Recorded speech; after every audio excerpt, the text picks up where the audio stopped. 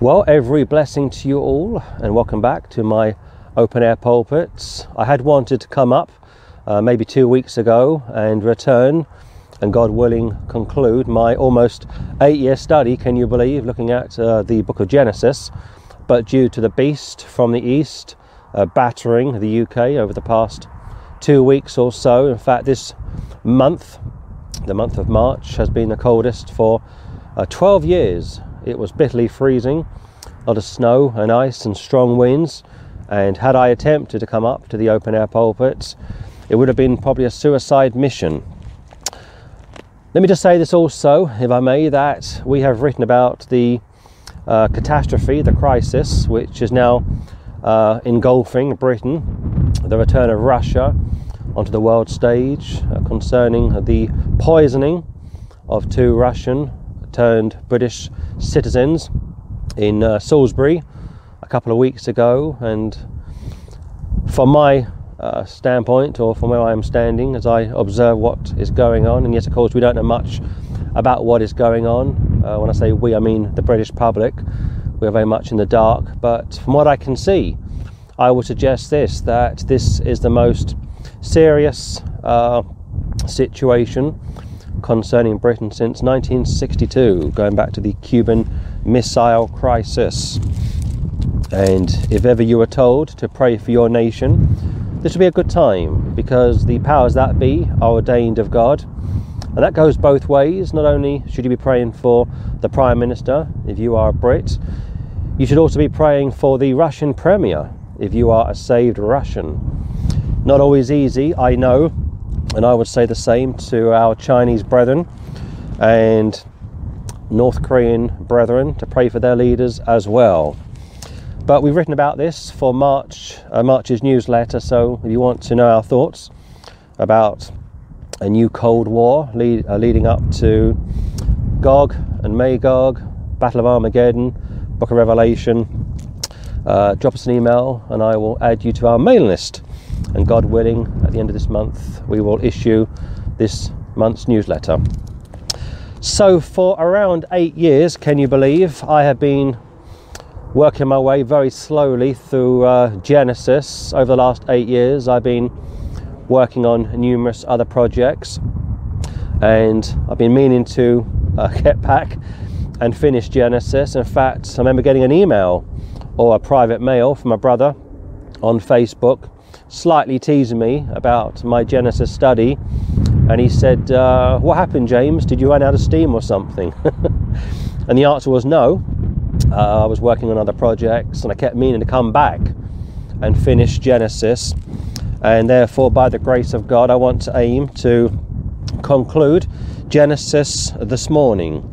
Genesis 47, look at verse 7, please. And Joseph brought in Jacob his father, and set him before Pharaoh, and Jacob blessed Pharaoh. Incredible, absolutely incredible. Jacob had been promised many things by Almighty God, and here, at long last, it's all coming through. It's all coming good. And on top of that, Jacob, being Israel, is face to face with Pharaoh, the most powerful man in the world, a friend of Joseph. Contrast that to another Pharaoh found over in Exodus 4, 5, 6, 7, 8, 9 and 10. In fact, going right up till Exodus chapter 15. And incidentally, please join me this coming Sunday when I aim to conclude Exodus chapter 6. But here Jacob not only has met Pharaoh, a Jew meeting a Gentile, but he's blessed him. Remarkable. 8. And Pharaoh said unto Jacob, How old art thou? And Jacob said unto Pharaoh, The days of the years of my pilgrimage are 130 years. Few and evil have the days of the years of my life been, and have not attained unto the days of the years of the life of my fathers and the days of their pilgrimage. So what was common back in Genesis, like living to 100, or living to, say, 600 years of age, or someone like Methuselah, over 900 years of age, is going to be repeated during the millennial reign of the Lord Jesus Christ. and I'll speak about that a little later on. 10. And Jacob blessed Pharaoh and went out from before him. So not only has Jacob, being Israel, representing the nation of Israel, and here in type, second advent, not only has Jacob met Pharaoh and perhaps exchanged a handshake, maybe, but on top of that, he has blessed him, which back in biblical times would normally mean a laying on of hands.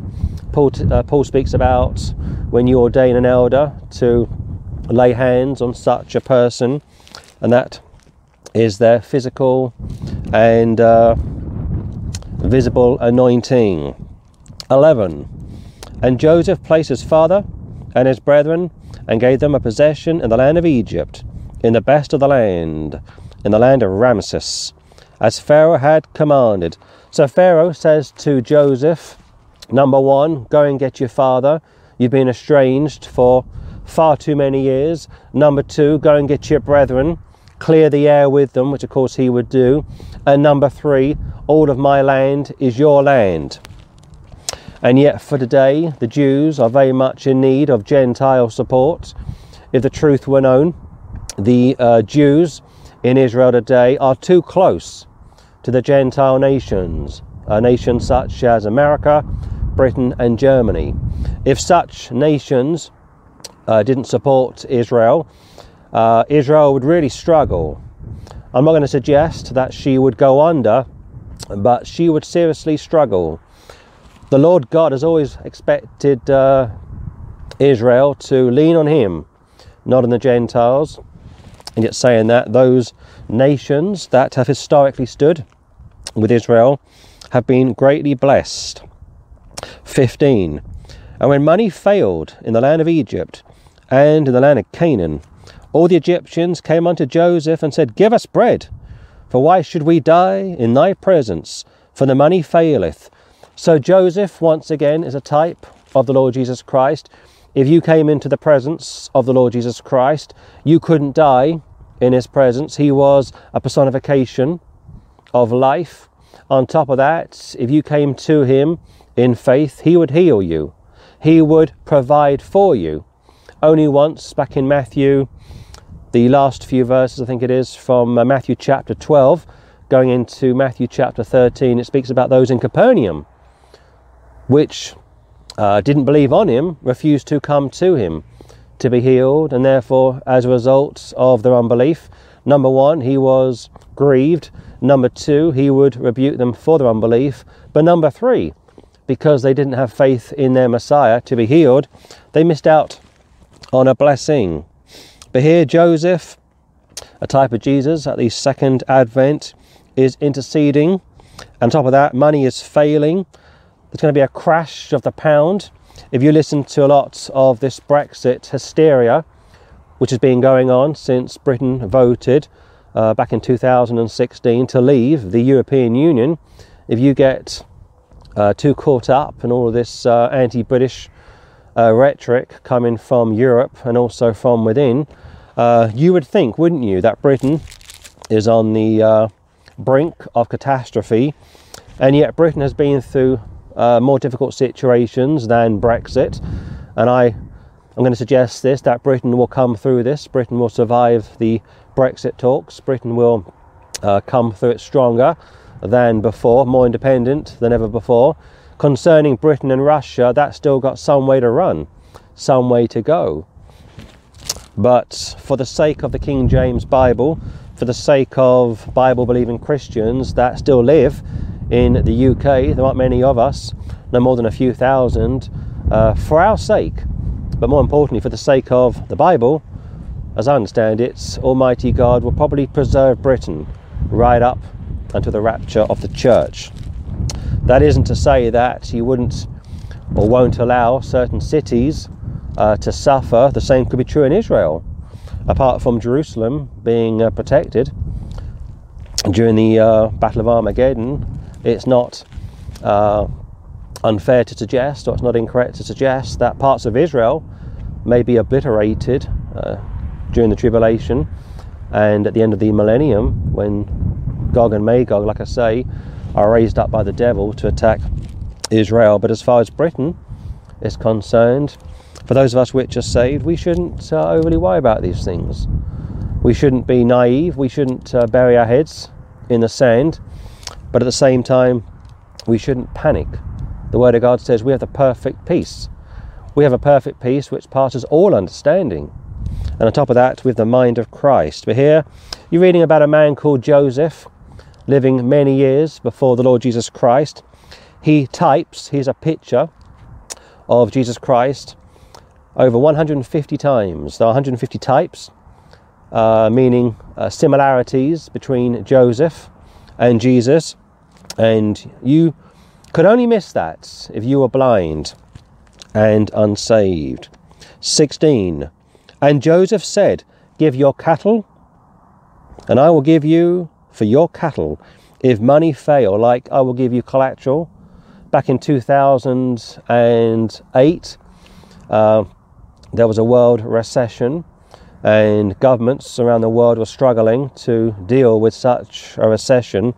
And back in 2008, the British Chancellor of the Exchequer, a guy called Alistair Darling, had, I think, 2 hours to move, and he had 2 hours to protect Britain. And in America, his counterpart, whose name escapes me, he was Obama's Treasury Secretary. Those two guys, and it may have been the same in other parts of the world, I don't know, but in Britain and America, those financial experts, or so-called anyway, Chancellor of the Exchequer, Darling, and his American counterpart, had to buy out the British banks. For the first time in the history of the UK, in fact, it was even worse than the 1929-1930 Depression in America. For the first time in over 70 years, the British Chancellor of the Exchequer had to buy the banks, in Britain, not all, but most, and for the next 10 years, in fact, right up until now, I think the British government still own a couple of banks. They still have shares in a few banks, but they did so because there was a great fear that the banks were going to go under. This worldwide recession, had the potential to become a domino effect, and the British Chancellor, like I say, stepped in, took over the banks, and stopped Britain and the rest of Europe falling into an absolute mess. In America, the American Treasury, a guy called Timothy somebody, I forget his surname, please excuse me, went down to Wall Street, called all of the banks, all of the money men in New York, and also those from Washington, and he said, listen, I will now take control of everything, and he did. I am the new sheriff in town, and he was. And for the next 4 or 5 years, end of Obama's administration, leading into Trump's current administration, the American government also had to purchase the banks and stop America sliding into catastrophe. There was a great fear at the time, and it wasn't all hysteria either.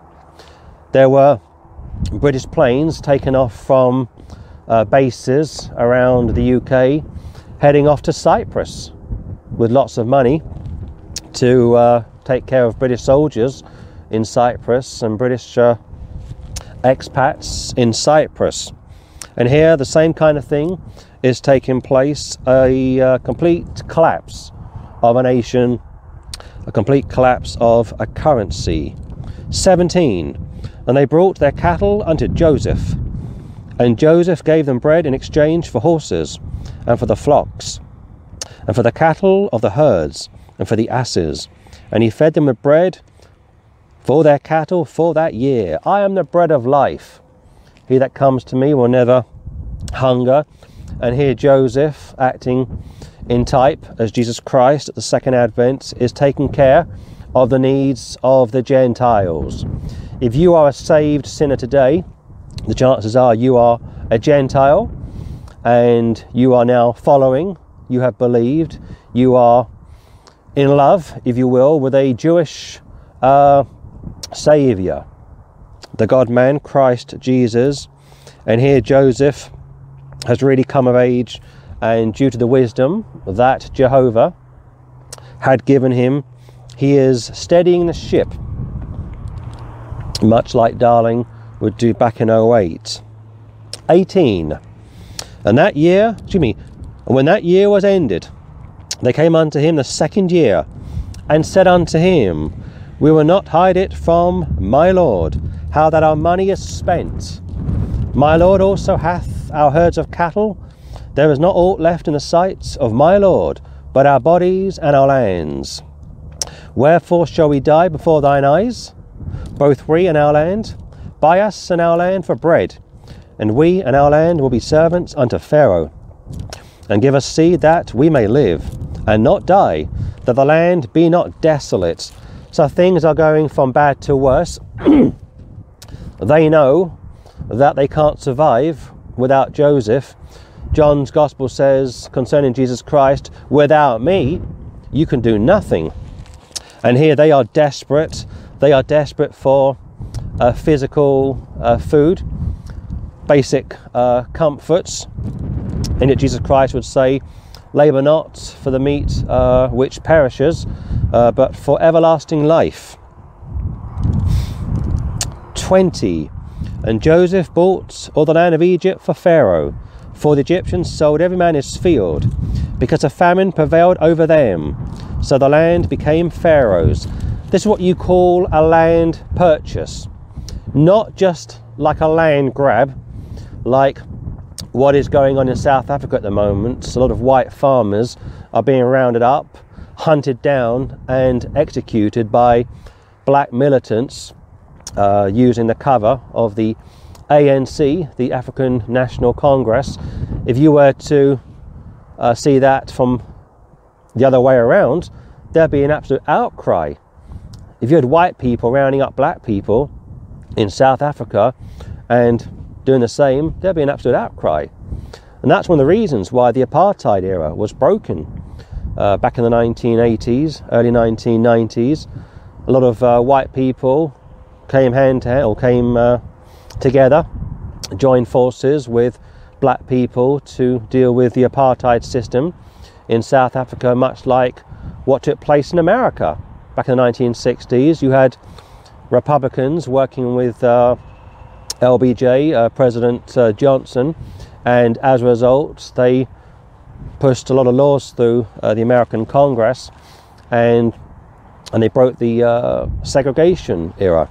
And yet I'm surprised to say this, that I am seeing a lot of people online, a lot of angry black people, a lot of angry black males and females under 30, very young, calling for a return to segregation, calling for safe zones in universities and colleges, a new hatred of the white man, this bitterness towards the white man. And yet, if you go to China or Israel or countries in the Middle East and Africa and try and get such people to allow different cultures in, they won't wear it.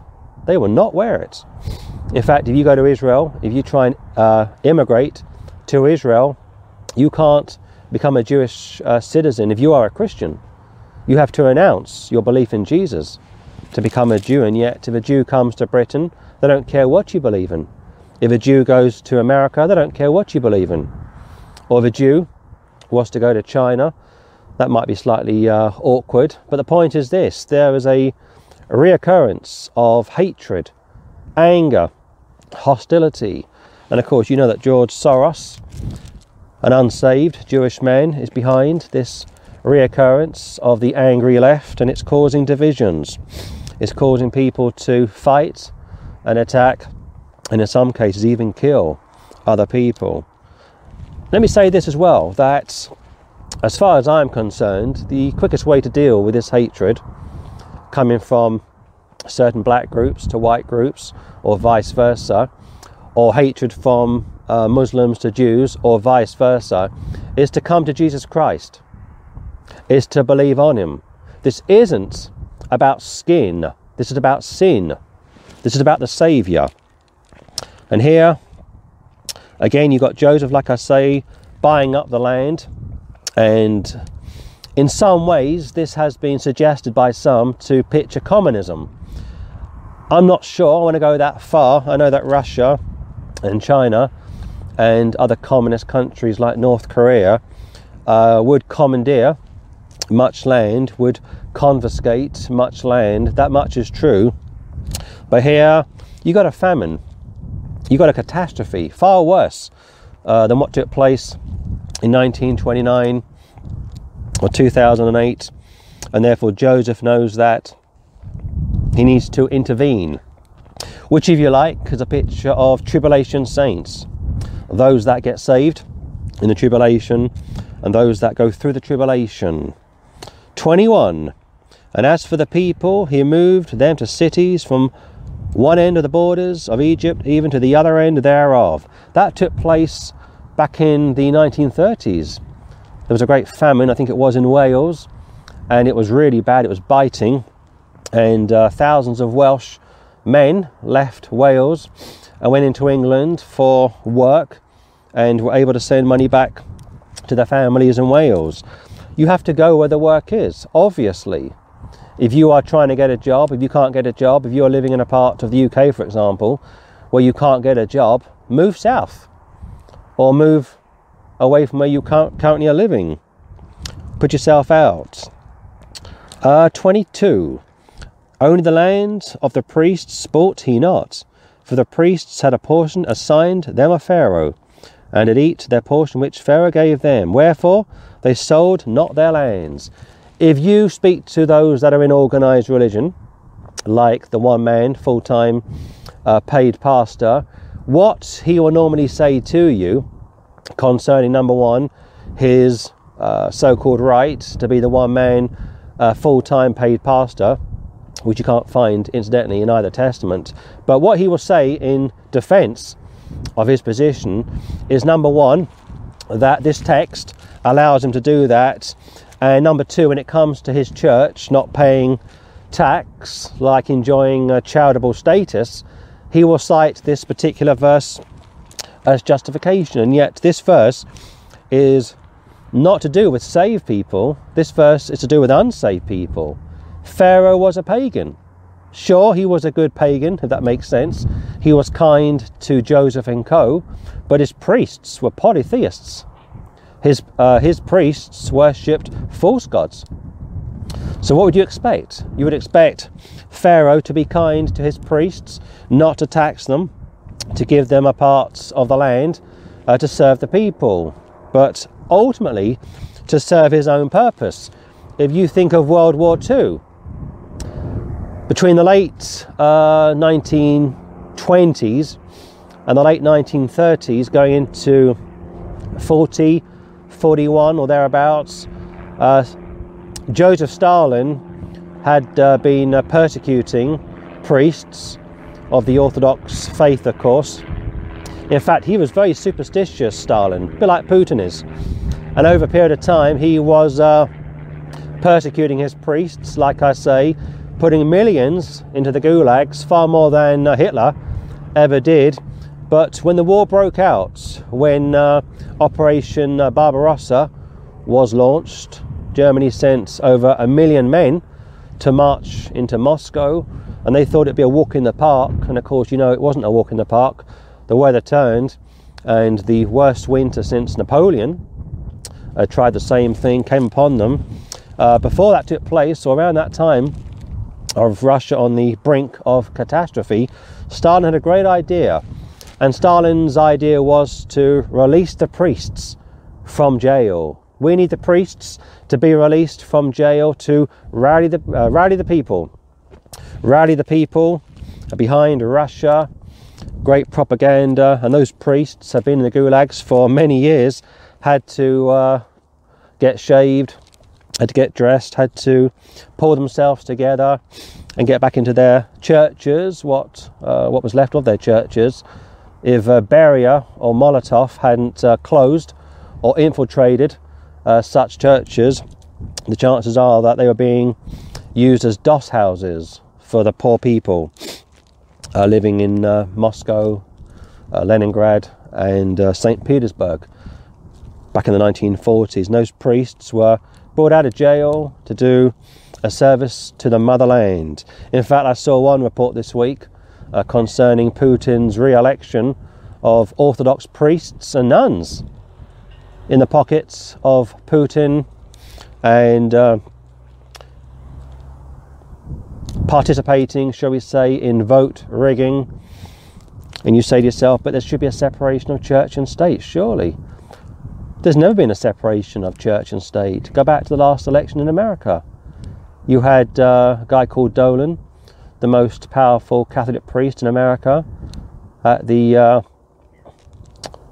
that famous dinner in New York. I forget the guy's name, a Catholic politician, and they meet every 4 years to celebrate his memory. Al somebody, it may come to me in a moment. And Dolan is sitting at the table with Hillary on one side and Donald on the other. And you say the Catholic Church don't call the shots. You're kidding yourself. You are in denial. Look at 25. And they said, "Thou hast saved our lives. Let us find grace in the sight of my Lord, and we will be Pharaoh's servants." That term, "let us find grace in thy sight," is a reoccurring theme throughout Genesis. It starts, I think, with Noah finding grace in the eyes of the Lord. For today we receive grace through Jesus Christ. The Word of God says how the law came by Moses, but grace came through Jesus Christ. Thou hast saved our lives in a physical sense, but Jesus Christ will save your life, or lives in a spiritual sense. Let us find grace in the sight of my Lord, and we will be Pharaoh's servants. So you could suggest that Pharaoh is a type of God the Father, and when you get saved, you are a servant to God the Father, obviously. And again, Joseph is here spoken of as a type of Jesus Christ. But what you've ultimately got going on here is a breakdown in society, and therefore, as a result, the state has to step in. Whether you like it or not, you may be an anarchist, but the truth is, when things go pear-shaped, when a catastrophe takes place, like in 2008, you want the government to step in. You want the government to do what they can to steady the ship. And I'll say this also, if I wasn't a Christian, if I wasn't a Bible-believing Christian, I would be calling for revolution right now in my country. We are under great attack, not just from Russia, but from within. We are losing freedom of speech.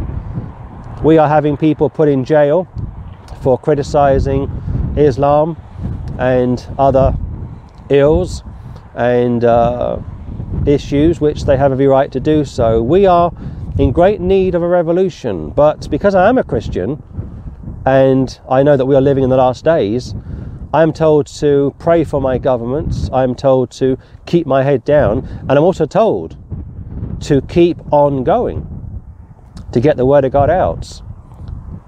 But I know for some people, they're not saved, and they are in almost desperation of what is going on, not just concerning the return of the Cold War, but also an internal Cold War. 26. And Joseph made it a law over the land of Egypt unto this day, that Pharaoh should have the 5th part, except the land of the priests only, which became not Pharaoh's. So Pharaoh, obviously, like Stalin, is going to protect his priests. He's going to exclude them from having to pay tax. He will give them lands to worship, to serve him. Go back to King James. Go back to Queen Elizabeth. Go back to the Stuarts or the Tudors. If you were a Catholic living during those days, if you were a wealthy Catholic living during those days, your life was pretty good, actually. It was allowed, or it was unofficially permitted to still be a Catholic. You just couldn't proselytize.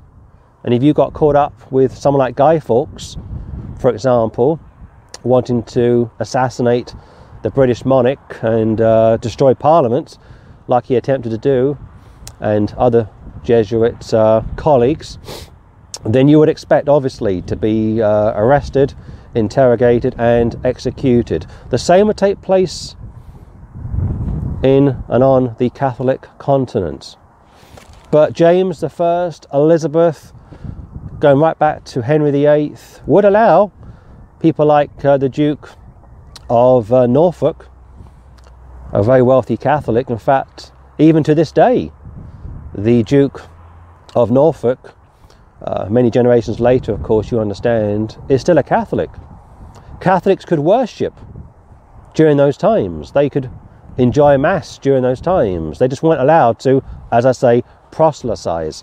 And yet you go to Catholic France, or if you go to Catholic Spain, or if you went to Catholic Portugal during the 15th, 16th and 17th centuries and tried to proselytize, you would have been arrested, interrogated and executed. So it was very much a sign of the times. But James and Elizabeth were fair to Catholics. They allowed them to retain their estates. Yes, some priests and monks lost their lands under Henry VIII, and the same took place over in Catholic Europe concerning anybody that would question the powers that be. But here, Joseph, in the office of Prime Minister, if you will, working under the authority of Pharaoh, is buying up the land, and he will exonerate the priests from paying any kind of tax. And again, the one man paid minister, or the one man paid pastoress, will use these verses for justification for what they do.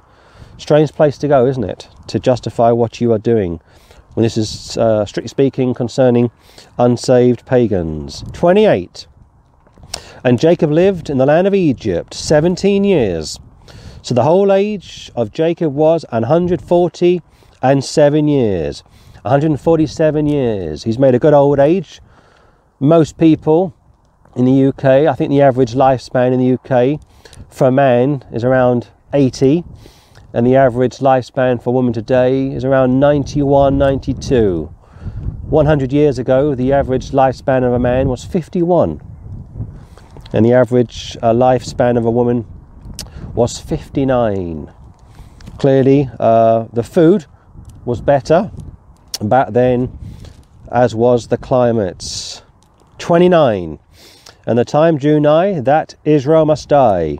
And he called his son Joseph, and said unto him, If now I have found grace in thy sight, put, I pray thee, thy hand under my thigh, and deal kindly and truly with me. Bury me not, I pray thee, in Egypt, but I will lie with my fathers, and thou shalt carry me out of Egypt, and bury me in their burying place. And he said, I will do as thou hast said. Don't bury me, Joseph, in Egypt. Hosea says, out of Egypt have I called my son. I want to be buried with my fathers. And Joseph, being a faithful son, latter part of verse 30, agrees to do so. 31. And he said, Swear unto me. And he sware unto him, and Israel bowed himself upon the bed's head. Promise me, Joseph, that you will honour my dying wish. Where possible, dying wishes should be honoured. When Ruth Graham was up in years, she wanted to be buried a few miles away, I believe, from her family plot in North Carolina. She had an apartment of some kind a few miles outside of the Graham mansion, the Graham compound. She spent a lot of time up there painting and enjoying nature, Mother Nature, as they call it. And she didn't want to be buried with Billy in the actual grounds of their compound. And she made that very clear. Don't bury me there. I want to be buried elsewhere. And when she died, her wishes were not honoured, and she was buried with Billy. And here the promise has been honoured, or it will be honoured. And now Jacob, being Israel, is preparing to die. 48:1. And it came to pass after these things that one told Joseph, Behold, thy father is sick. And he took with him his 2 sons, Manasseh and Ephraim. And one told Jacob and said, Behold, thy son Joseph cometh unto thee. And Israel strengthened himself and sat upon the bed. And Jacob said unto Joseph, God Almighty appeared unto me at Luz, in the land of Canaan, and blessed me, and said unto me, Behold, I will make thee fruitful, and multiply thee, and I will make of thee a multitude of people, and will give this land to thy seed after thee for an everlasting possession. So the land is a gift for an everlasting possession. And if you think of 1948, the Jews go back into the land. If you think of 2018, the American embassy is scheduled to be moved from Tel Aviv to Jerusalem, and other countries are also following the American lead. But here you've got Jacob reiterating promises to Joseph. Verse 5, And now thy 2 sons, Ephraim and Manasseh, which were born unto thee in the land of Egypt, before I came unto thee into Egypt, are mine. As Reuben and Simeon, they shall be mine. In other words, they will also enjoy the privilege of being a Jew. To be a Jew is a great privilege, obviously. I was told many years ago by a rabbi that the Jews have this belief, and they may be right, that they can trace their lineage right back to Abraham. That may be true, but without Jesus, it doesn't really mean anything, does it? I mean, the Catholics like to argue that their line of popes can go right back to Peter, which is actually incorrect. But even if that was the case, even if that were the case, big deal. Without Jesus Christ, without the new birth, it doesn't really mean anything. But here, Jacob, being Israel, of course, Israel being Jacob, is wanting to, as I say, reiterate the promise from Jehovah, and he wants to make it clear to Joseph that his seed and subsequent seed are going to belong to Israel. And that's why Jews are nearly always patriotic, and rightly so.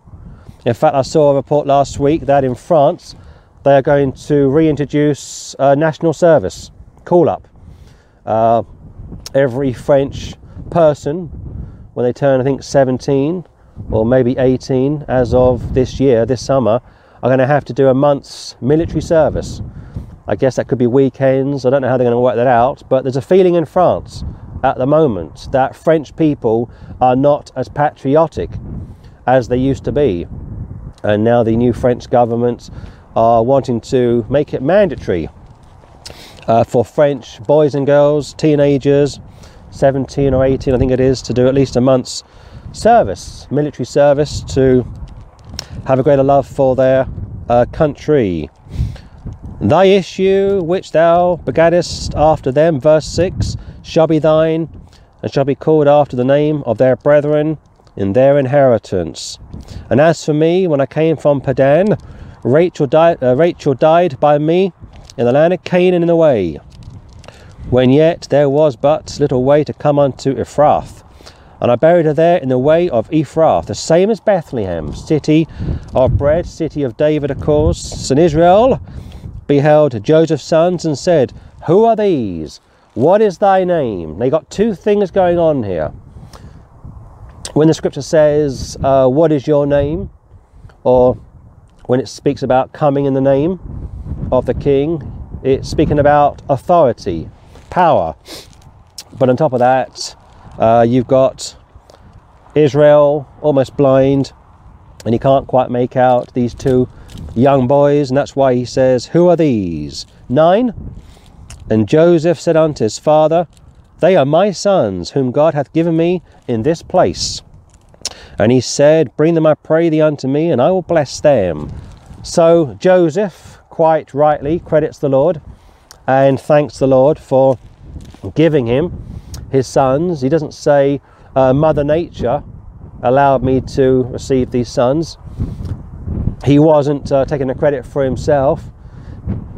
Technically speaking, he married a pagan woman and had children with her, which causes an unequal yoke up. But nevertheless, he knows that God has blessed him with 2 sons, and quite rightly, he gives God the credit for such. I pray thee unto me, and I will bless them. So Jacob has blessed Pharaoh, and now he wants to bless Ephraim and Manasseh. Look at verse 10. Now the eyes of Israel were dim for age, so that he could not see. And he brought them near unto him, and he kissed them and embraced them. And Israel said unto Joseph, I had not thought to see thy face, and lo, God hath showed me also thy seed. A bit like Simeon from the Gospel of Luke. He was waiting for the Lord to reveal the Messiah to him, and that's just what would happen. And Simeon went to the temple, saw Mary and Joseph, was overwhelmed with emotion. He held the Lord Jesus Christ in his hands, picturing the future sacrifice of the Lamb of God, and he would say, Lord, now let thy servant die. I've seen your Messiah, the Lord's Christ. And here you can be sure that Israel is quite emotional. He knows he hasn't got long to live, and he wants to thank the Lord that he hasn't only been able to see Joseph and be reconciled to his son, but on top of that, he has been able to see the seed of Joseph. Look at verse 12. And Joseph brought them out from between his knees, and he bowed himself with his face to the earth. Respect, of course. Joseph is being deferential to his father. He knows that his father is a patriarch. He is anticipating a great blessing to come. He knows that what God has promised Abraham, Isaac and Jacob is going to continue on down the line through the entire seed of Israel, spoken of in the singular, and will ultimately come to its climax with Christ. 13. And Joseph took them both, Ephraim in his right hand toward Israel's left hand, and Manasseh in his left hand toward Israel's right hand, and brought them near unto him. He wants to try and switch the boys around. A bit deceptive. He knows that his father can't quite make out what is going on. He can't quite see the boys. And this is also somewhat reminiscent to when Isaac would say to Jacob and also Esau, which one are you? And of course, you know, going back to that incident, Jacob would lie to his father and say, I'm Esau. And of course, he stole the birthright from his brother. And here, something similar is being offered, but it won't come through. It won't come to pass. Look at verse 14. And Israel stretched out his right hand and laid it upon Ephraim's head, who was the younger, and his left hand upon Manasseh's head, guiding his hands wittingly, for Manasseh was the firstborn. So Jacob have I loved, Esau have I hated. And here Israel knows exactly what he is doing, and his hands are going to go on to Ephraim's head. 15. And he blessed Joseph and said, God, before whom my fathers Abraham and Isaac did walk, the God which fed me all my life, long unto this day, the angel which redeemed me from all evil, bless the lads, and let my name be named on them, and the name of my fathers Abraham and Isaac, and let them grow into a multitude in the midst of the earth. That's a wonderful blessing. That's a wonderful blessing for a Jew to receive. The greatest blessing that we have as children of God is that all of our past, present and future sins have been forgiven by the precious blood of the Lamb. But here this is really, strictly speaking, concerning the land, the 12 tribes, and also this will feed into the 144,000 book of Revelation. 17. And when Joseph saw that his father laid his right hand upon the head of Ephraim, it displeased him, and he held up his father's hand to remove it from Ephraim's head unto Manasseh's hand. And Joseph said unto his father, Not so, my father, for this is the firstborn. Put thy right hand upon his head. Jesus Christ is God's right-hand man. And here Joseph is, number one, not completely understanding what is going on. Number two is lacking faith. And number three isn't completely ignorant as to the importance of this soon-to-be blessing. But at the same time, he wants to take control. And of course, you can't take control of something such as this. Going back to the Lord's permissive will, sovereign decree, statements made in Scripture concerning the birth of the Messiah, where he will be born, how he will die, his resurrection, second coming. That's nothing to do with mankind. That is to do with Almighty God. And that type of a decree can never be reversed. 19. And his father refused and said, I know it, my son, I know it. He also shall become a people, and he also shall be great. But truly, his younger brother shall be greater than he, and his seed shall become a multitude of nations. And it absolutely was. And he blessed them that day, saying, In thee shall Israel bless, saying, God make thee as Ephraim and as Manasseh. And he set Ephraim before Manasseh. And Israel said unto Joseph, Behold, I die, but God shall be with you, and bring you again into the land, unto the land of your fathers. Moreover, I have given to thee one portion above thy brethren, which I took out of the hand of the Amorite with my sword and with my bow. So Joseph thought he could reverse the blessing, which again is impossible. Israel, being Jacob, knows exactly what he is doing. He may be old, he may be partially blind, but he's very much being led by the Spirit of God. And therefore Joseph has to accept his father's will. Again, going back to God the Father sending God the Son, and God the Son making it very clear that he could do nothing without his Father, because he was in submission to his Father. And sadly, some people take that particular verse and other verses and say that Jesus Christ wasn't Almighty God, and he was God. He will always be God. And they fail, like the Jehovah's Witnesses, to appreciate the two natures of the Lord Jesus Christ, the God-man. 49:1. And Jacob called unto his sons and said, Gather yourselves together, that I may tell you that which shall befall you in the last days.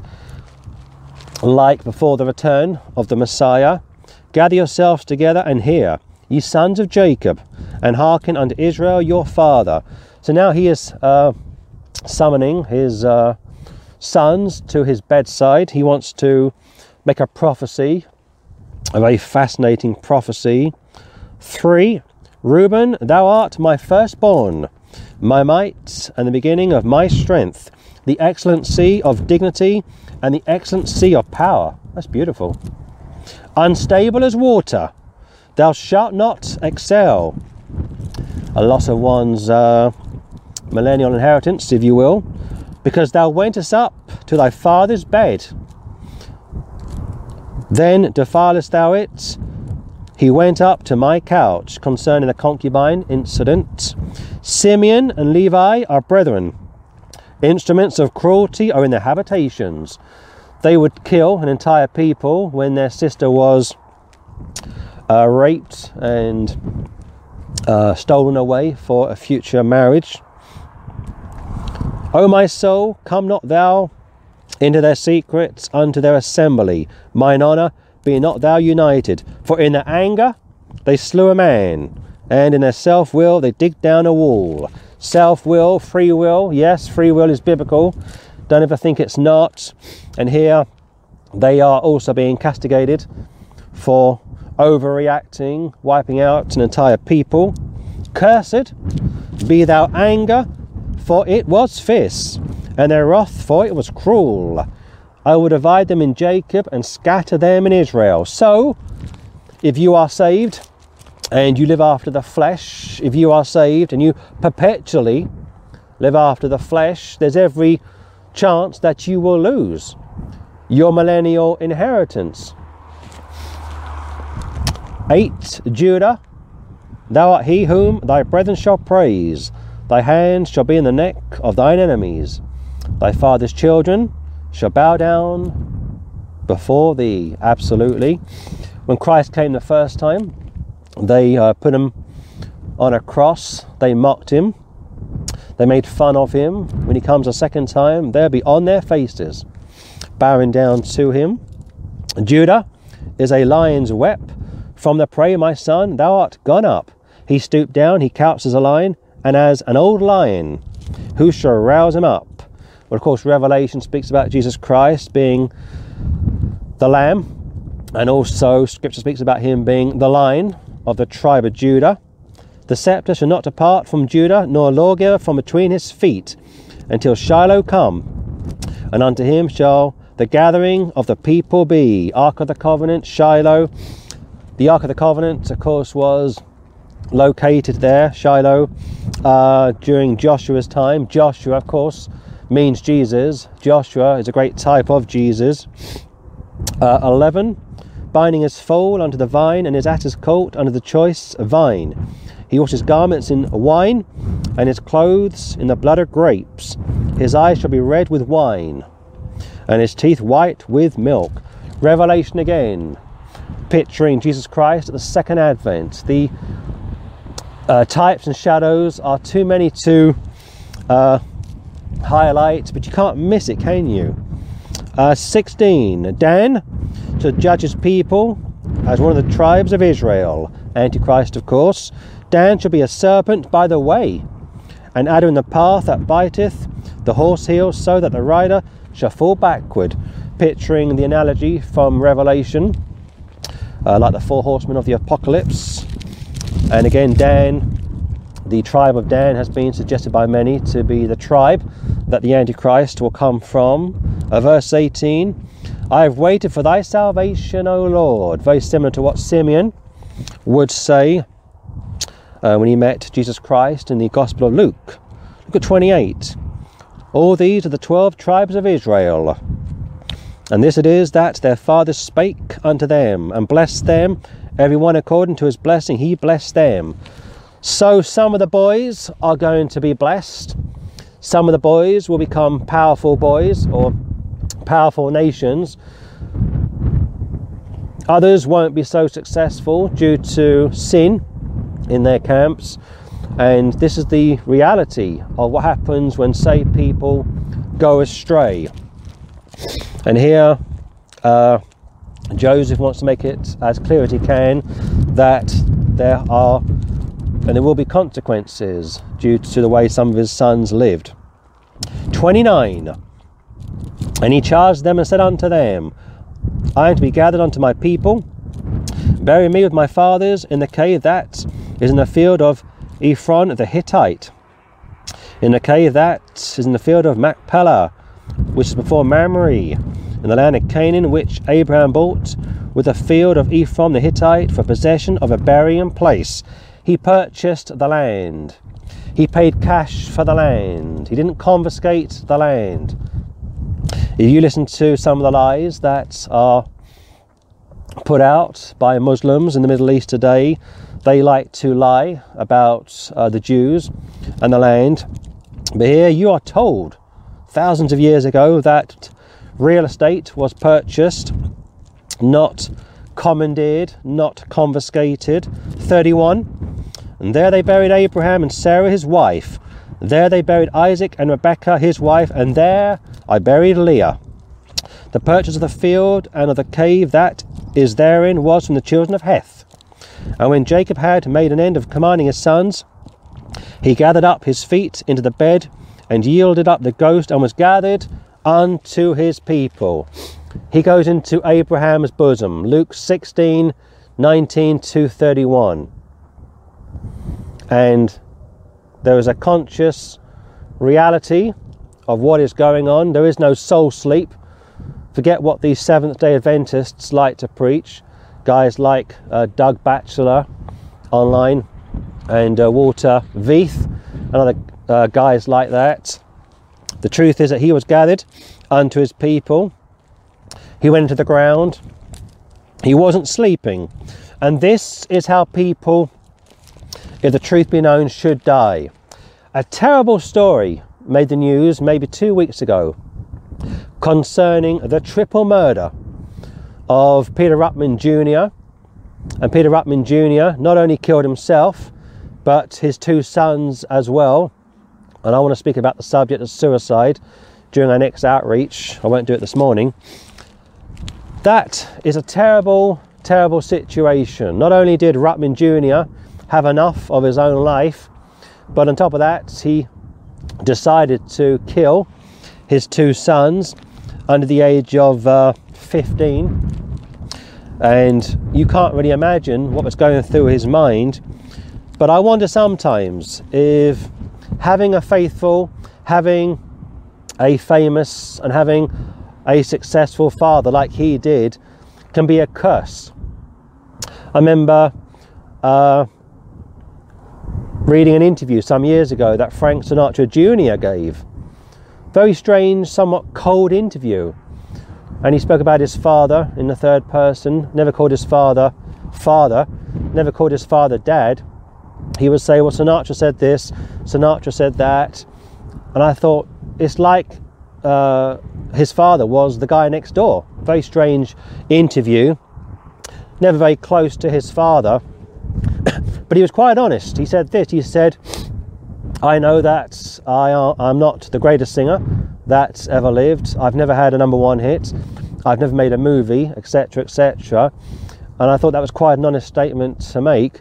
Back in 1966, 1967, Sinatra Jr. was doing a concert somewhere in California, and he was obviously on stage with the band singing his songs. And he made the mistake, I think anyway. He looked into the audience and his father was there. Now, back in the 60s, his father was still at the top of his game. From my perspective, the greatest singer of all time. And he said to his father, come up onto the stage and join me for a duet. Now, I don't think that was rehearsed. I don't think it was scripted. I think it was something which Junior did on the spot. He was called Junior, incidentally. And people were clapping, sort of encouraging father and son to sing together on the stage. And I thought to myself, this is going to be really awkward to watch. Because Junior, not a bad singer, don't get me wrong, but he wasn't as good as his father.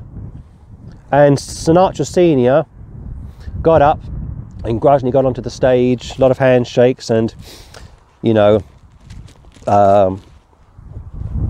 brief conversations, you know, before he got his mic given to him. The music starts to play. And I thought, how is this going to go? And what his father did was something which I thought was quite clever. I'm not sure people in the audience noticed this, but as a former singer myself, I spotted it. What he did was, he didn't sing in the middle voice. Every singer sings in the middle voice. He sang in the lower voice. Now, before you do a show, before you record a recording, and I've been privileged to do concerts in the past before I was saved, and make albums before I was saved, before I would cut a disc, as they say, or make a record, as they used to call it, I would rehearse. I would practice in the lower voice. I wouldn't sing in the middle voice. You save that for the recording. You save your best for the concert. And what Sinatra Senior did was get up onto the stage. He couldn't really not get up on the stage. His son was almost begging him to get up on the stage. What he didn't want to do was overshadow his son. And therefore, being the professional and also being the loving father, to be fair to him, he sang in the lower voice, not the middle voice. And he allowed his son to hit the high notes, to, have the floor, as it were, to enjoy the audience, so on and so forth. On top of that, the arrangement that he was singing along with his son to wasn't his arrangement, and nor was it in his key. But I thought at the time, that's a good thing. It was professional, it was polite, it was also very loving to do. But had Junior not been his father's son, he would never have had any kind of singing career. Nobody would have cared about him, and he would have just been another third-rate singer. And he lived very much in his father's shadow. In fact, his father said to him before he became a singer, he said, "Whatever you do, Junior, don't follow me into the music industry. Find your own industry, find your own way of life. Don't follow me. Number one, it's a cutthroat industry. Number two, people will always compare you to me. And number three," he didn't say this, of course, but he probably thought it, "you're not as good as me. There's only one Sinatra." And over the years, Junior, living in his father's shadow, never quite being as good as his father, he couldn't be really, I think struggled. So I think sometimes it can be a good thing, and sometimes it can be a bad thing. If you have a very well-to-do relative, you are always being compared to such a person. But to watch that performance, I thought it was very professional. I liked the way that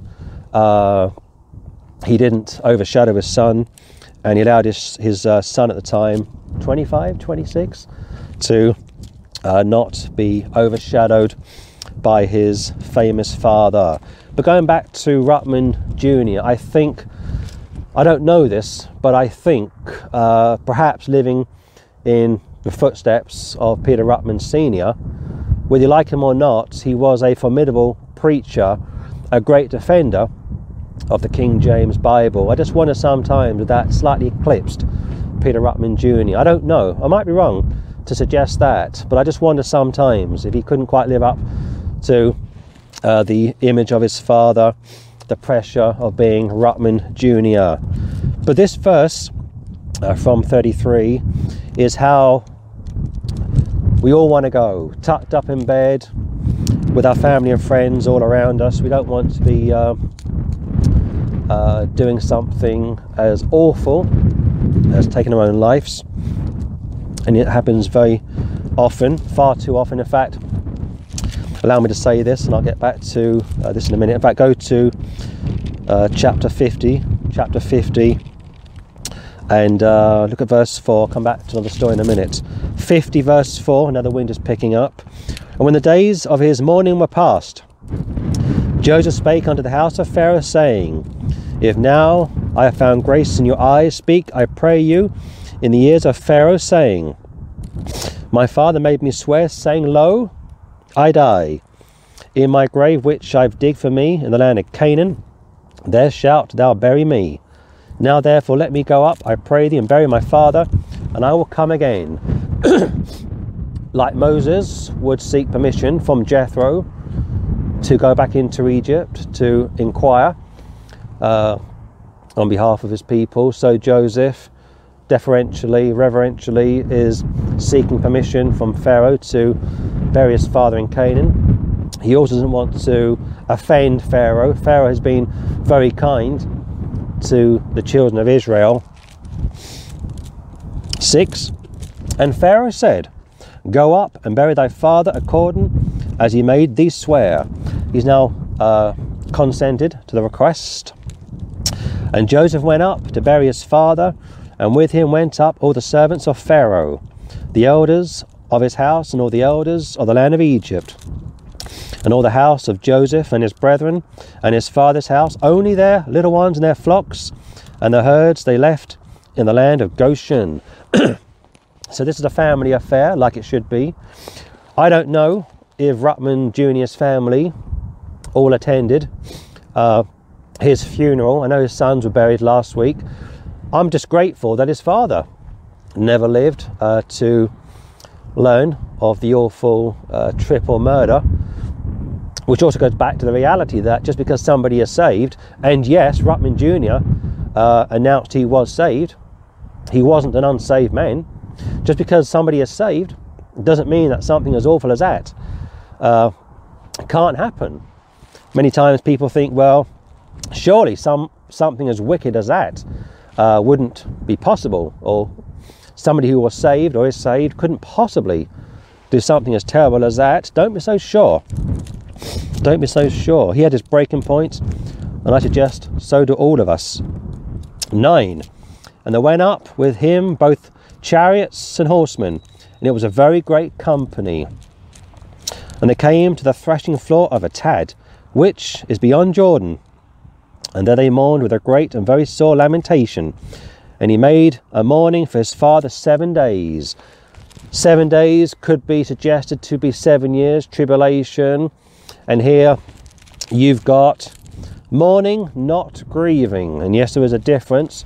Unsaved people will grieve for the loss of their loved ones, whereas saved people will mourn for the loss of their loved ones. And when the inhabitants of the land, the Canaanites, saw the mourning in the floor of Atad, they said, "This is a grievous mourning to the Egyptians." Wherefore the name of it was called Abel Mizraim, which is beyond Jordan. And his sons did unto him according as he commanded them, for his sons carried him into the land of Canaan, and buried him in the cave of the field of Machpelah, which Abraham bought with a field for possession of a burying place of Ephron the Hittite before Mamre. A public burial, a public gathering. Again, going back to the fact that this land had been purchased fair and square. It wasn't confiscated. We don't know what Ruttman Jr.'s funeral consisted of. I believe he has siblings and maybe relatives of his mother may still be alive, who knows. But this goes back once again, I think, to having famous parents. Maybe the pressure was too much for him. Maybe he could never live up to his father's expectation of him. We don't know that. I know when Liza Minnelli married a guy called David Guest some years ago, and I read a very sad interview that was given, I think, from Liza Minnelli, one of Judy Garland's 2 daughters. In fact, I think there's a brother as well. I forget the brother's name. Garland had 3 children, and what Liza Minnelli didn't know is that one of the reasons why David Guest married her was because she was the daughter of Judy Garland. Can you imagine that? Can you imagine somebody proposing to you, not because of who you are, but what you are? You are Judy Garland's daughter. And he wanted to be close to Liza because Liza was a daughter of Judy Garland, or one of the daughters of Judy Garland. And this guy, David Guest, who I think died last year, quite young incidentally, was a huge fan of Judy Garland, and he married her simply because she was the daughter, or one of the daughters of Judy Garland. What a sad story. So sometimes having a famous parent can be a curse. There have been many people over the years that have struggled to live up to their parents' expectations of them. It could be a politician, it could be a pop star, I don't know, but this is the reality. When a parent becomes famous, a good number of times the children suffer. And here a burying has taken place. On top of that, from verse 2, Joseph has ordered his father to be embalmed. It's a picture of preservation, also picturing the second advent.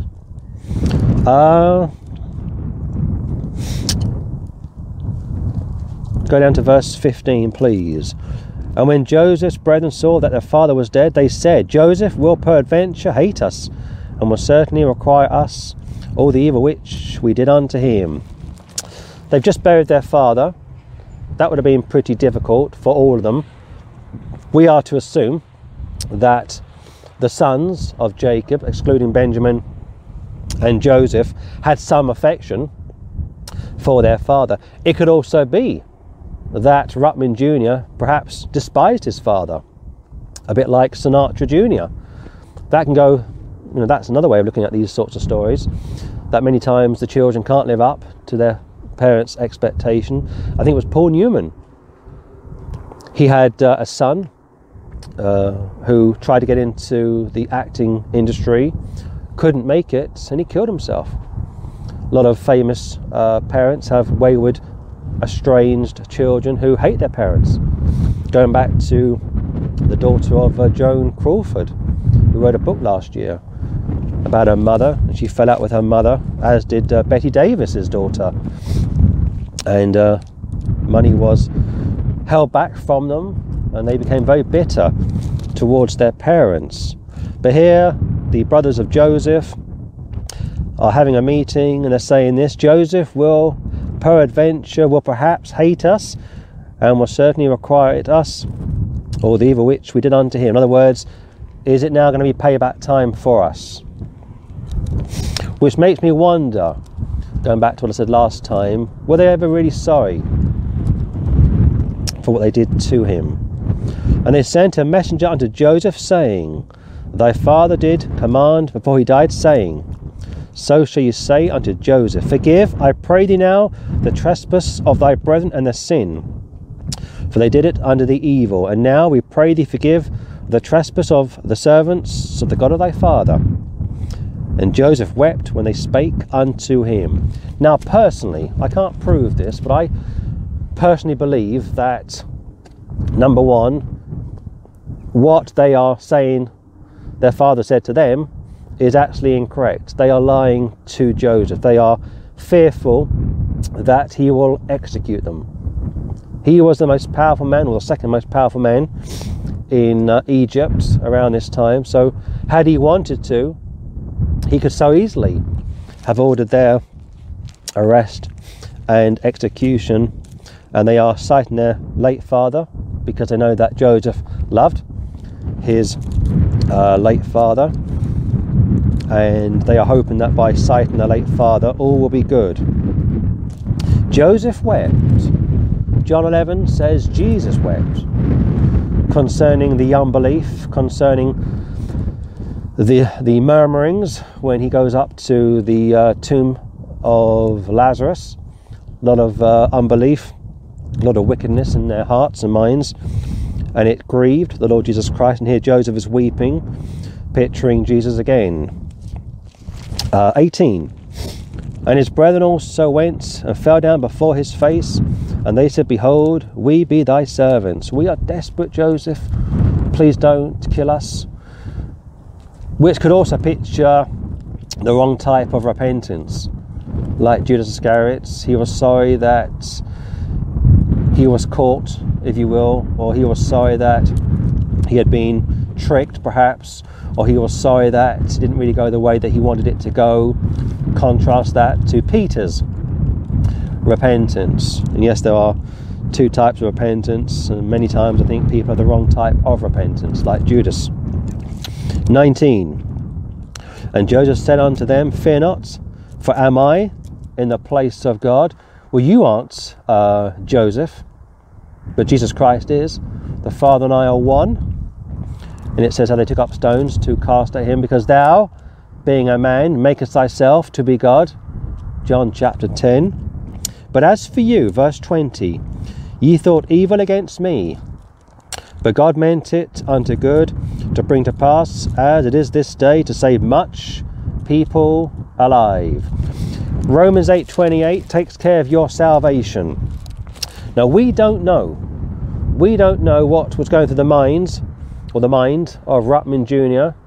or other people that have hit rock bottom, have been unable to bounce back, have had a breakdown.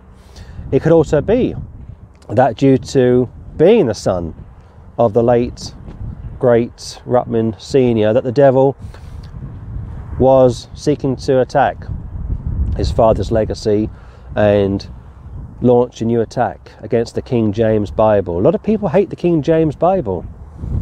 A lot of people are out to attack the King James Bible. And normally when they attack the King James Bible, they attack Peter Ruckman. Yes, he had many flaws. He was a very controversial character. I don't want to stand in this morning and defend his entire legacy. I doubt he would defend my legacy.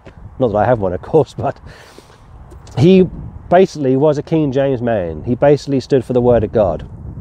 And for that, he has to be saluted and also respected. But of course, the devil won't salute him. The devil won't respect him. So what is the devil going to do? He's going to try and ruin. And what he's tried to do, and what he seems to have done, is ruin one of Ruckman's children, Peter Ruckman Jr. But here, the brethren are worried.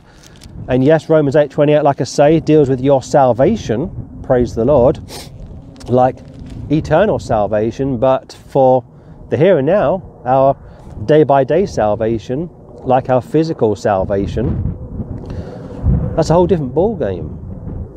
That's why you are told to resist the devil, and he will flee from you. That's why you're told to pick up your cross each and every day. That's why you are told to deny yourself. God helps those who help themselves. It's not scriptural, by the way, but it's a good statement. And it's very true.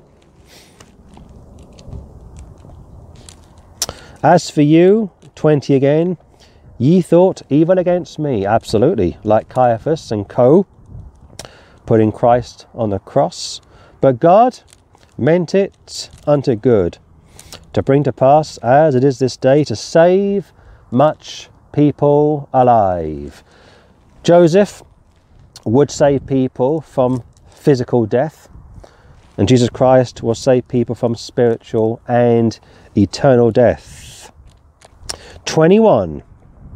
Now therefore fear ye not, I will nourish you and your little ones. And he comforted them and spake kindly unto them. They didn't really know their brother. This is another aspect. Some of these well-known people that I've mentioned, not all but some, may not have really known their parents. I'm not sure Sinatra Jr. really knew his father. I'm not sure he had a very close relationship with his father. I don't think the brothers of Joseph really knew their brother. I mean, for a long period of time, he's been in Egypt, he's been calling the shots, but even before then, there was an age difference, an age gap. They weren't particularly close. I think Joseph and Benjamin were the youngest. In fact, they were the youngest. And I think the older brothers were somewhat more independent. There wasn't really that relationship. So they didn't really know Joseph. And they thought, wrongly, that he would exterminate them. And sometimes Christians think that God will exterminate them. Christians get into sin. They start to do wrong. And that's why the Word of God says how we have to confess our sins. We have to resist the devil one more time and he will flee from us. And many times Christians get into sticky situations and they feel that the Lord has just abandoned them, and he hasn't. He never abandoned Ruckman Jr. But Ruckman Jr. probably abandoned him. And of course the consequences and the results are awful. But Christians sometimes, not always, but sometimes have the wrong idea of God, and they see God as this angry God with a big stick waiting to bash his children over the head whenever they do wrong. And of course he will chastise his children, of course he will, and rightly so, as any good parent does to their child or children. But he doesn't do it all of the time, and he doesn't enjoy doing it, and he doesn't pounce the moments we start to go off the rails. So I think, unfortunately, number one, I don't think the brethren of Joseph were all truly sorry, which pictures a mixed multitude, which is one of the main themes from Exodus. It also pictures the sad truth that most Jews at the second advent are not going to be saved. They will take the mark of the beast. They will worship the Antichrist, and as a result will be sent to hell forever. So it is possible to say this, that not all of his brothers believed on him. not all of his brothers were truly sorry, and yet saying that, it could be, without contradicting myself, it could be that the brothers here are parts of the 24 elders I found over in Revelation. 22. And Joseph dwelt in Egypt, he and his father's house, and Joseph lived 110 years. Notice that the average age is declining, picturing sin, of course, before the fall. People lived to a good old age before the fall. Now my pages are going all over the place. Before the fall, people were vegetarian. Even the animals were vegetarian. After the fall, it all changes. People become meat eaters, and slowly but surely sin starts to spread, and as a result of that, people's life expectancy starts to decrease. But Joseph has made it to 110, still pretty good. 23. And Joseph saw Ephraim's children of the third generation, the children of Machir, the son of Manasseh, were brought up upon Joseph's knees. And Joseph said unto his brethren, I die, and God will surely visit you, like Emmanuel, and bring you out of this land unto the land which he sware to Abraham, to Isaac, and to Jacob. Yes, he would do it firstly through Moses, the book of Exodus, which, as you know, I'm working my way through, but also in type of the second advent. And Joseph took an oath of the children of Israel, saying, God will surely visit you, and ye shall carry up my bones from hence. So Joseph died being 110 years old, and they embalmed him. He was put in a coffin in Egypt. Coffin in Egypt.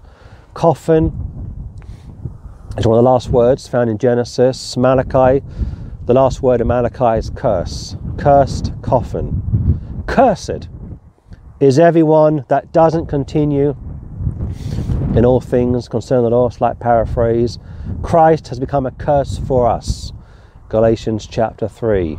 You are cursed if you don't keep the law, and yet at the same time Christ has become a curse for us. Joseph dies, Jesus dies, being 110 years old, being 33 years of age, and they embalmed him, preserved him, and he was put in a coffin, put in a tomb in Egypt, type of the world, and after 3 days God raised him from the dead. So, by the grace of God, just over an hour and 20 minutes, I've been able to work my way through the last few chapters from Genesis. It's still bitterly cold for the month of March, but I wanted to come up here this morning and try and finish this fascinating book concerning Joseph being a type of Jesus, Pharaoh being a type of God the Father, dealing with his brethren, the brethren of Joseph, like Jesus will deal with his brethren at the second advent. The first coming, Jesus Christ's brethren are the apostles. They of course believe on him, they follow him. It says over in Matthew 28 how some of his disciples believe not. Go back to Genesis again and look at the reaction from Joseph's brethren. Not all, but some. Is he really going to be gracious to us? We are fearful he may kill us. Let's speak to him. Let's send a messenger to intercede on our behalf. Let's see what his true intentions are. They completely misread him, like the unbelieving disciples would misread Jesus. And yet I love that statement from John chapter 6, where Peter would say to Jesus, but you have the words of eternal life. We know you are the Messiah, the Son of the living God. And Jesus would say, concerning all of the unbelief that was going around, and it says also in John 6:6 how many of his disciples walked no more with him, and he would say, do you want to go with them, or do you want to stay with me? John 1 also says that you will see angels descending and ascending on the Son of God. There's greater things still to come. Stay with me, persevere with me. It's going to get tough. They will arrest all of you and execute most of you, apart from maybe one or two. And as you know, history affirms that all of the apostles, apart from John, were martyred for their faith in the Lord Jesus Christ. Joseph is a good man, a great man, not a sinless man. He would tease, he would enjoy putting his brothers through the mill. He would enjoy delaying the reunion, the reconciliation. He wanted them to experience what they put him through. He also wanted to mold them. He wanted to break them down. It could also be that after he weeps and he clears the air and he says, look, all is good. You guys meant it for evil, but God meant it for good. Maybe then his brothers actually were truly remorseful, sorry for their actions, and I could suggest that they were saved. Going back to my suggestion that they are parts of the 24 elders. Due to the famine taking over the whole world, Joseph has to purchase pretty much the whole of Egypt for Pharaoh. Pharaoh, of course, is the president, the prime minister, head of state, if you will. And he does so because there's no other way to preserve his nation. Jesus Christ says that his kingdom isn't yet of this world, but one day the kingdoms of this world will become his. And of course that takes place at the end of the tribulation. 27 mainly speaks about Jacob passing the torch, if you will, to Joseph. Two of his sons being blessed in his presence. Ephraim taking the lead, and also Ephraim, in fact Manasseh, from the top of my head, Manasseh is found in Revelation as part of the 144,000, and also Zechariah speaks about Manasseh. From memory, I don't seem to recall Ephraim being mentioned for the tribulation or the millennium. I might be wrong, but as of right now I can't think of that particular tribe, the tribe of Ephraim, having any part to play, whereas Manasseh will. Verse 4, you think of 1948, the Jews going back into the land. You think of 2018, the American embassy moving to Jerusalem in spite of all the arguings and threats, so on and so forth. The blessing takes place. Jacob is able to bless Ephraim, like I say.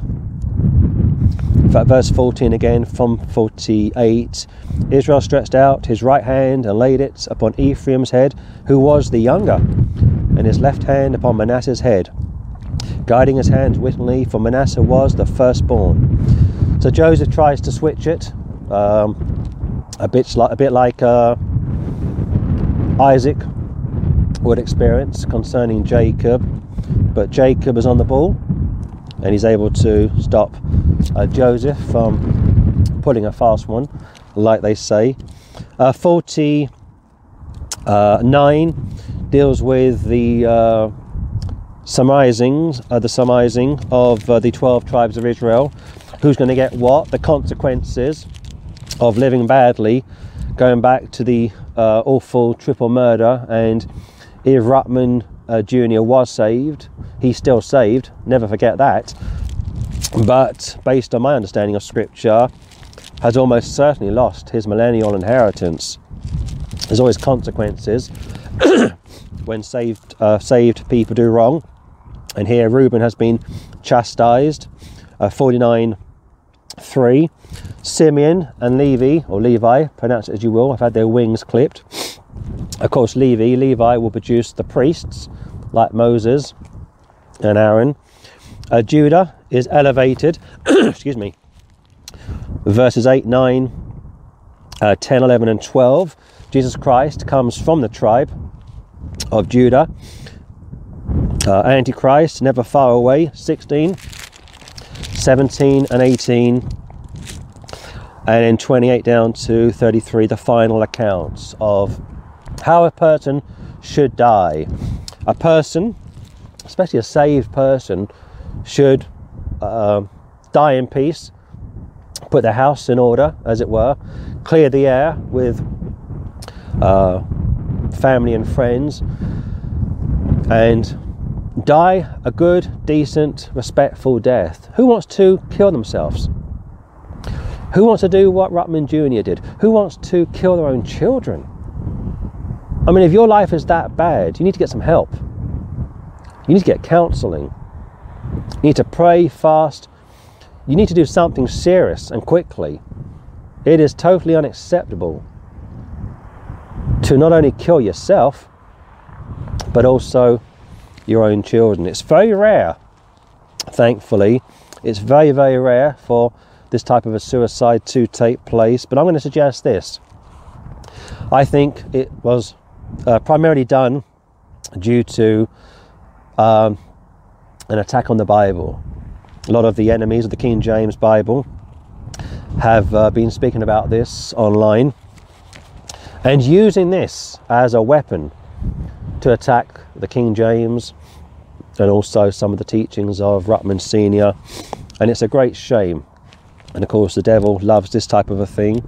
You've got from also, let's see now, 50 in the final chapter of Genesis, a public mourning, not grieving, but mourning, 7 days, Jew and Gentile coming together to pay homage to Jacob, which is somewhat of a remarkable thing to consider. But the final reconciliation, I guess the main thoughts from the last chapter would be the final picture of reconciliation and forgiveness. The brothers of Joseph are wanting to be reassured that all is good, and Joseph doesn't have to think about it like Luke 15, the prodigal son. The moment the father sees his son coming, is that my son? Yes, that's my son. He runs to his son, cuddles, he clothes him, gives him a ring, prepares a meal, and of course the other son, the self-righteous Pharisee, stays outside moaning, grumbling like they would do concerning Jesus Christ. Who does he think he is? We have no king but Caesar. We shun this man to reign over us. And Paul picks us up also in Acts, and he says, listen, if you Jews don't want Jesus, that's fine, we'll go to the Gentiles now. And the Jews are pushed out, dispersed. God gives them another 25 years, 70 AD, and for next 2,000 years or thereabouts, they are wandering, dispersed, and in 1948 they go back into the land. Joseph forgives his brothers. We hope his brothers also were able to repent the way that Simon Peter would repent, be reconciled to Joseph. I don't want to think, I would hate to think that all of the boys, all of the sons of all of Jacob's sons were unsaved. I'd like to think that Adam and Eve were saved, and I'd like to think that there was a reconciliation, forgiveness, and this all ended on a good note. The last few verses of chapter 50 concern the dying days of Joseph, and of course he too would be taken out of Egypt when Moses and co would leave and be buried in Canaan. So by the grace of God, it's taken me 8 years to finish the entire book of Genesis. When I say the entire book, I mean an overview of Genesis.